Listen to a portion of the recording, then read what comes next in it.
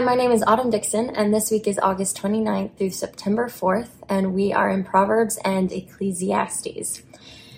Now, I am going to be talking about a couple of Proverbs, but I will warn you that it takes a minute for me to actually tie the proverb in. So if you're looking for a Come Follow Me lesson, stick with me. I promise it's going to tie the Proverbs in. Now, I would take a guess that a lot of us who watch Come Follow Me videos, and these videos specifically, have been raised in the church. And I believe, even if you weren't raised in the church, I believe that a good portion of our lives that were spent in the church, we have been taught that keeping the commandments brings peace and happiness. We are taught that we will be not spared all sorrow, but that we will be spared lots of sorrow and lots of heartache and difficult things that come with not keeping the commandments. And this principle is true. This is a true principle. As you keep the commandments, you are spared a lot of potentially toxic consequences that can come with making unwise decisions. You are spared the difficulty of going through trials without your Savior. You really are going to find some peace and happiness in keeping the commandments. And this is something that I have always believed, right? I believed that this concept was true. However, over the past probably couple of years, I have had a lot of friends who have left the church. And there were a few times as I would read about why they had decided to leave the church, or as I continued to keep up with them after they had left the church, I found myself a little bit confused and troubled at the fact that they were very adamant that they were happier and more peaceful for having left the church. Now, it is very easy for me to understand the fact that people who have never been a part of the church find peace and happiness in their lives, right? Christ wants all of us to be happy. We, as members of the church, we aren't the only ones that experience peace and happiness. But it was confusing to me as to why these people would feel more happy and more peaceful after having left the church. Now, I think the most commonly told explanation for this phenomenon of people experiencing happiness after they leave, I believe that the most commonly told explanation for this is that they are finding a temporary happiness in things of the world, or that if they do not repent one day, that they're not going to have that happiness anymore. And sometimes I think that's true, right? Sometimes there are people who leave the church and they find some joy in that newfound freedom, right? However, as I've grown up a little bit and as I have had some of my friends leave the church, I have started to wonder if sometimes that explanation that we've been given is really just something that we say to make ourselves feel better. And that makes sense, right? It's kind of scary to think, oh, well, if I've been told my whole life that this is where we're going to find the most peace and the most happiness, but I see my friends and they're feeling peace and happiness, well, it kind of makes sense that we would kind of try to shy away from that would be scared, like, oh, well, is everything I've been taught wrong? Like, how are they happier? How does that make sense with what I believe? However, I had one friend in particular, one specific friend who really, really left the church. Didn't want anything to do with it. And it was this friend that kind of burst that bubble for me a little bit. I could see that this friend was sincerely happier. And as I spent more and more time with her, I could see that she was more whole and more healed and able to be more content in herself, and she didn't worry about what other people thought of her. She was a happier person. And I think we do a disservice to them and also to ourselves when we try to just say, oh, that's just a temporary happiness, right? They're just experiencing some worldly pleasure, and then eventually it's going to go away unless they repent. And I think we're doing a disservice to ourselves by saying that, because as I watched my friend, I knew this was true, and there was something inside of me that was saying that that's not true. She was sincerely happier. I could see it with my own eyes. And I finally decided that it was time to explore this a little bit further, to look into how this could possibly be true. How, if I had been taught my whole life that we're going to find peace and happiness in keeping the commandments, how were my friends feeling more peaceful and happier after they left the church? And so instead of swallowing those doubts, pretending they weren't there, instead of trying to slap a little Band-Aid on it, I decided it was time to actually ask my Savior, which, by the way, I highly recommend that process instead of just trying to pretend your doubts aren't there, to just go to the Savior and have him teach you. And so I asked, how is this true? How are my friends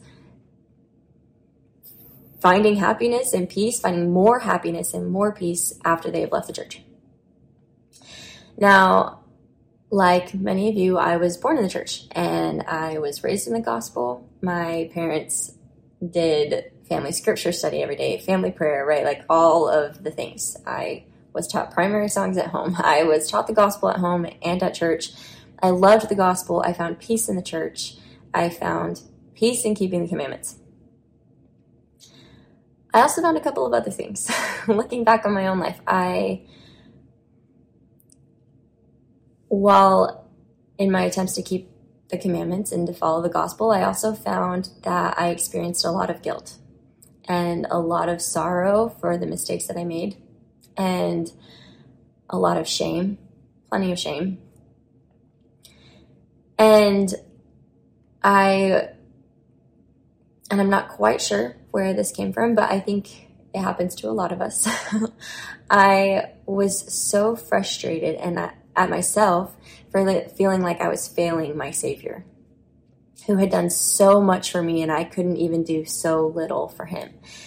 And I was really burdened down with this weight that I was carrying around, feeling like I was never enough. And it was interesting because I had taken the commandments that had been given to me to help me draw closer to Christ. I'd taken those commandments and I had turned my ability to keep those commandments, I had turned them into an idol. I placed all of my hopes of salvation on my own ability to keep the commandments. If I keep the commandments, I can go to the celestial kingdom, right?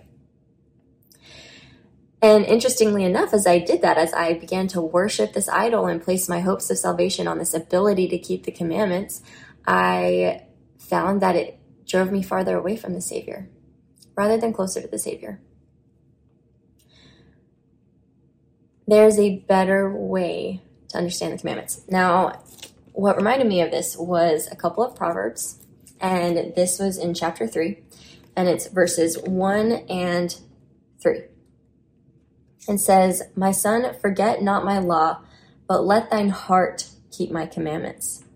Let not mercy and truth forsake thee. Bind them about thy neck and write them upon the table of thine heart." So it's all about getting the commandments into your heart. Now, if you had asked me a long time ago when I was experiencing the guilt, the shame, all that kind of stuff, if you'd asked me a long time ago what those verses meant, I probably would have said something like, we keep the commandments and we keep them with our heart. So we're grateful and we're happy about the commandments and we know what they're for and we're excited about it and we're going to keep the commandments, and basically forcing happiness, right? Forcing our hearts to be happy about keeping the commandments. But what does it really, really mean, right? I think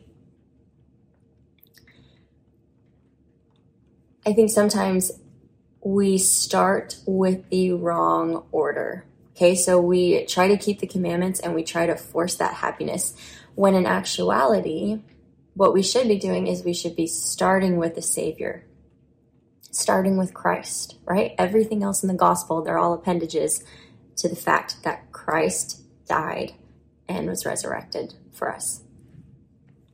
We start with him and we include him in every single step of the way.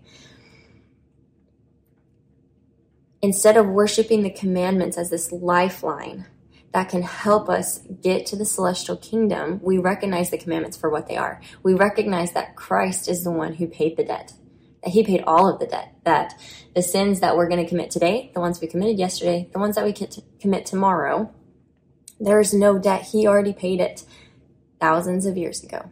There's no debt left. We do have to keep the commandments to make it to the celestial kingdom, but the commandments are not what gets us into the celestial kingdom, right? It is the Savior who gets us into the celestial kingdom. When we start with the Savior, when we start with Jesus Christ, that is when the commandments can be written in our hearts.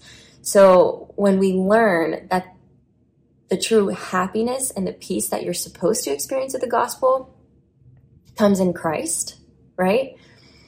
And secondhand comes through the commandments, right? Because the commandments are not about getting us to the celestial kingdom. They're about pointing us to Christ so Christ can take us to the celestial kingdom. When we learn that the peace and happiness is actually coming from Christ through the process of commandments, right? When we get that in order, we actually find peace and happiness.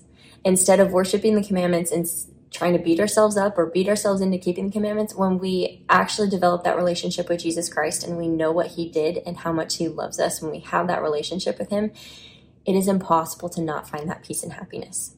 When you experience the Savior, it is impossible to not find peace and happiness. And when you experience that peace and happiness, those commandments are naturally written upon your heart.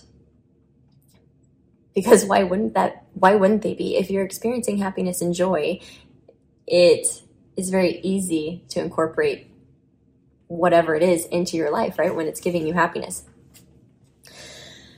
Now, I know that this isn't the case for everybody. However, I believe that when we hyper-focus on the commandments, we're creating this weight, right? We're creating this burden that was never supposed to be there. And I think sometimes when people step away from that burden that they've been carrying, when they step away from the church and they put that weight down, they interestingly enough step closer to their Savior because that was how the Savior meant them to live.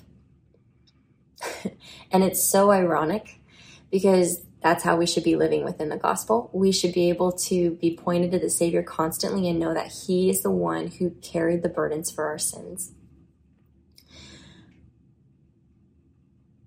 And it's sad sometimes when we don't have that knowledge that we think we have to step away from the church in order to let go of that burden, when in actuality, we should have already given it to the Savior. Do I believe that the church was restored and it is now the Church of Jesus Christ of Latter-day Saints and this is where we're going to find truth? Yes, wholeheartedly. Do I believe that living the gospel of Jesus Christ incorrectly can ironically drive us away from Jesus Christ? I also believe that. Now, I'm not trying to insinuate that it's fine to walk away and leave and that, lots of people can be happier without the gospel. That's not what I'm trying to insinuate. What I am trying to teach with this is that we have to do better. We have to teach the next generation better. We have to teach them that the gospel of Jesus Christ all centers on Jesus Christ. That if they really want the happiness and the peace that they've been promised in the scriptures and that they've been promised by prophets and that they've been promised by leaders and bishops and parents, if they really want to experience those things, they're not just going to find it in their own ability to keep the commandments. They are going to find it in Christ. And as they find it in Christ, they will keep the commandments because it will be written in their hearts. All of the commandments and the church programs and the standards and the systems, they're all empty when you take Christ out of them. My life changed And it was a gradual change, but it was a dramatic change nonetheless. My life changed as I learned this concept in my heart, as I developed that relationship with Jesus Christ, and I truly came to believe that he had paid for my sins and that there was no debt, that I did not have to carry them around anymore, that I didn't even have to carry the weight of keeping the commandments around anymore. When I learned that and I gained that relationship with my Savior, my life changed. That was when I truly found the peace and happiness that is supposed to come with living the gospel. And so teach your children the commandments. Teach it to them, but teach them that what they're searching for in life is going to come from Christ. That the commandments are a beautiful gift that have been given to us, but that they are empty unless it is directing them towards their Savior, Jesus Christ. And as they develop that relationship with Jesus Christ, those commandments will naturally be written upon their hearts. And that's when you don't have to worry about the next generation. I am grateful for my Savior. I am grateful that I have learned about him and that I have developed that relationship with him and how he has changed my life. I'm grateful that he gave me commandments, that even though it took me a while to figure out what they were really about, and even though it was a difficult process of learning what the commandments were about, I'm grateful for them because they helped point me towards him. And I say that in the name of Jesus Christ. Amen.